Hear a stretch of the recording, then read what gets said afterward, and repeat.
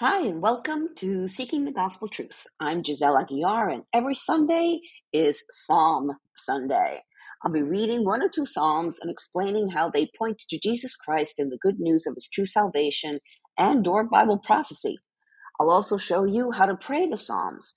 I pray that as you hear God's word, it will inspire you to study the Bible daily for yourself. Seek the truth. I pray that God opens your heart, eyes, and mind to understand what the Holy Spirit is trying to tell you. As you become rooted in the Word, you'll also be rooted in the hope, joy, and peace that only the living God, Jesus Christ, can give. Be blessed.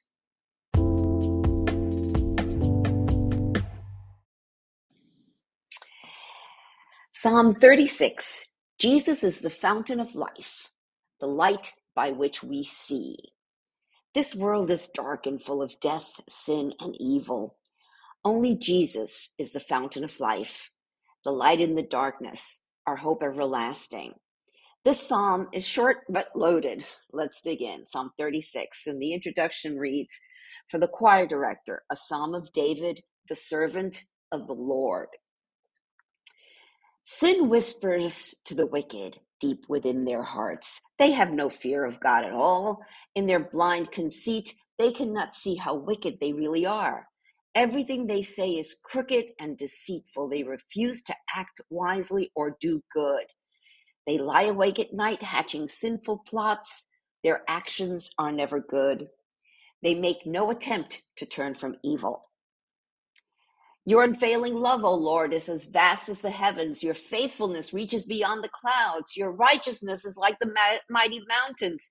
Your justice like the ocean depths. You care for people and animals alike. O Lord, how precious is your unfailing love, O God. All humanity finds shelter in the shadow of your wings. You feed them from the abundance of your own house, letting them drink from your river of delights.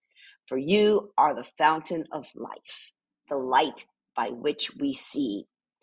Pour out your unfailing love on those who love you. Give justice to those with honest hearts.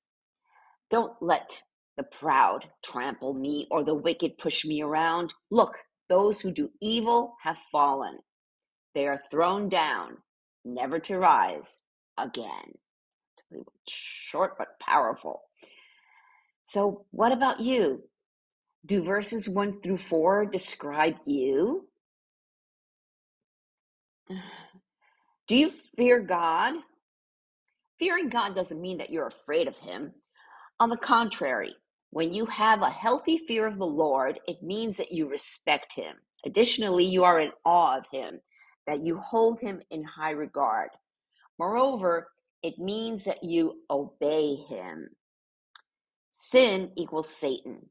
He's talking about sin whispering. Well, when you live in sin, you are blinded to how bad things really are. Obviously, the lusts of the flesh, lusts of the eyes, pride, and power blind you to the truth. It's blind conceit. Consequently, you step on people on the way up the ladder to get what you want. Yet you don't realize the wickedness. You spend sleepless nights worrying about how you're going to get more, go higher, make your life better, be happier. Your actions are never good. Furthermore, you make no attempt to turn from evil. Peter wrote in 1 Peter chapter 5, starting in verse 8, "Stay alert." Some other versions say, "Be sober. Watch out for your great enemy, the devil. He prowls around like a roaring lion looking for someone to devour. Stand firm against him and be strong in your faith." So, how do you become strong in your faith? Clearly, Jesus has an unfailing love for you that is as vast as the heavens. Moreover, his faithfulness reaches beyond anything that you can imagine. Above all, he is the source of righteousness and justice. Plus, he cares for you and animals alike. And Jesus told us in Matthew 6, starting in verse 26, "Look at the birds. They don't plant or harvest or store food in barns, for your heavenly Father feeds them. And aren't you far more valuable to them than they are? Can all your worries add a single moment to your life? And why worry about your clothing? Look at the lilies of the field, how they grow. They don't work or make their clothing. Yet Solomon in all his glory was not dressed as beautifully as they are. And if God cares so wonderfully for wildflowers that are here today and thrown into the fire tomorrow, he will certainly care for you. Why do you have so little faith? And then in verse 33, he says, seek the kingdom of God above all else and live righteously, and he will give you everything you need. Jesus is your provider and protector. Most of all, he is the fountain of life. And the folks at Spoken Gospel sum up the gospel message very nicely in this psalm. And I quote, whether in our politicians or our neighbors, it's easy to see people who are both prosperous and wicked. People who fear God are often rightly concerned when lying conceited, and wicked people are seated in the halls of power, especially when those same people refuse to sleep until their agenda is legislated. But for those who fear the Lord, our confidence is in God's priceless love demonstrated in Jesus. God is love. It was from love that Jesus was sent to save us. Jesus' whole ministry to lead and heal his harassed and helpless people was driven by love. Like a lavish and loving host, Jesus fed 5,000 people and offered a Samaritan woman living water and springs of eternal life. Jesus died because he loves us. Jesus' love reached down from heaven. Love animated his life on earth, and love motivated his death for us. When Jesus returns to throw down evil and make all things new, it will be because of his love. That day will be like a wedding, where Jesus will tenderly wipe away our tears, and like a lavish and loving groom, Jesus will pour out rivers of living water so that we can delight in his love forever. If this loving God is for us, who can be against us?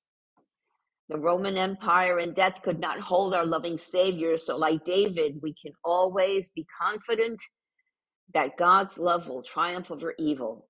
Like David, when we trust Jesus, he will satisfy us with his thirst-quenching water, no matter the desert we find ourselves in. See for yourself. May the Holy Spirit open your eyes to see the God who loves his people. And may you see Jesus as the one who demonstrates God's love in his death and will consummate God's love when he returns as our groom. All this talk about weddings. Have you rejected your invitation to the wedding feast of the Lamb? Well, if you're not sure, you got to click on over to my blog and click on the image that says you're invited. You're invited to the wedding. How to pray Psalm 36. So the last 3 verses are the perfect prayer. Praying the Psalms is as easy as putting God's words into your own words, like this. So this is kind of my version of this. Pour out your unfailing love on me because I love you. Give justice to those with honest hearts. Don't let the proud trample me or the wicked push me around. Look, those who do evil have fallen. They are thrown down, never to rise again. I praise you, Jesus, the fountain of life. You are my Savior, Redeemer, King of kings and Lord of lords. I know you win over everything evil in the end, and help me stand in your truth forever. In Jesus' mighty name, amen. Jesus is the fountain of life. As he told the Samaritan woman at the well in John 4, starting in verse 13, anyone who drinks this water will soon become thirsty again. But those who drink the water I give will never be thirsty again. It becomes a fresh, bubbling spring within them, giving them eternal life.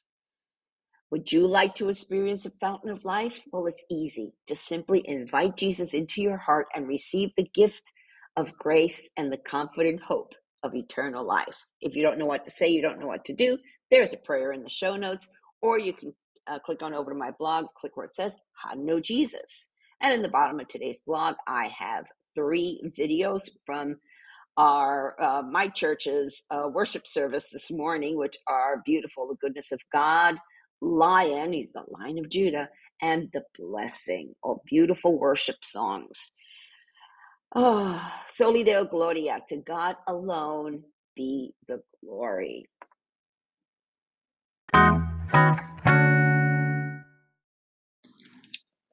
If you're just starting to read the Bible and prefer to hold a book in your hands rather than use an app, it's a good idea to get a study Bible. But which version or translation is best? There are too many to choose from. As a former Catholic, it helped me to have a Bible translation in plain, everyday English. When I first started going back to church, a well meaning friend told me to get a King James version. Well, guess what? I got frustrated with the these and the thous and stopped reading it, totally defeating the purpose. Eventually, I got the New International Version, and that was great for a new Christian to get into the habit of reading the Bible daily. Today, I also study from the New Living Translation. I'm an affiliate of Christian Book Distributors, and I've chosen 2 study Bibles that would be great for the new Christian believer. Check them out. The link is in the show notes.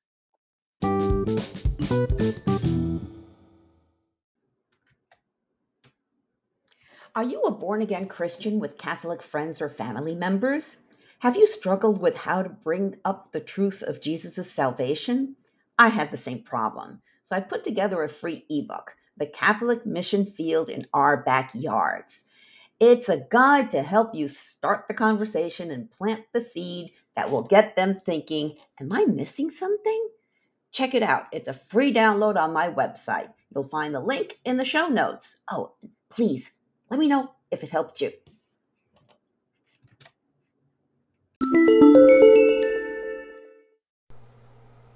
Thank you for listening to this episode. I pray that the Holy Spirit, the author of Scripture, touched your heart to reveal the gospel truth that our hope of salvation is through Jesus Christ alone. If you have any comments or questions, feel free to reach out to me via my website or social media. I encourage you to read the Bible daily and seek the truth for yourself. I recommend that you download 2 free Bible study apps, the YouVersion Bible app and Through the Word. Friends, we are living in strange, crazy times, the last days, the end times. But know that things aren't falling apart, they are falling into place. Jesus said in Revelation 3:20-22, "Look, I stand at the door and knock. If you hear my voice and open the door, I will come in, and we will share a meal together as friends. Those who are victorious will sit with me on my throne, just as I was victorious and sat with my Father on his throne." Anyone with ears to hear must listen to the Spirit and understand what he is saying to the churches. Jesus is knocking. It's up to you to open the door. Peter told us in 2 Peter 3:9, the Lord isn't really being slow about his promise, as some people think. No, he is being patient for your sake. He does not want anyone to be destroyed or perish, but wants everyone to repent. Jesus is coming back soon. Are you ready? Repent of your sins and invite Jesus into your heart right now. If you don't know what to say, there's a prayer in the show notes and on my blog. Jesus said in Matthew 24:14, "And the good news about the kingdom will be preached throughout the whole world, so that all nations will hear it, and then the end will come."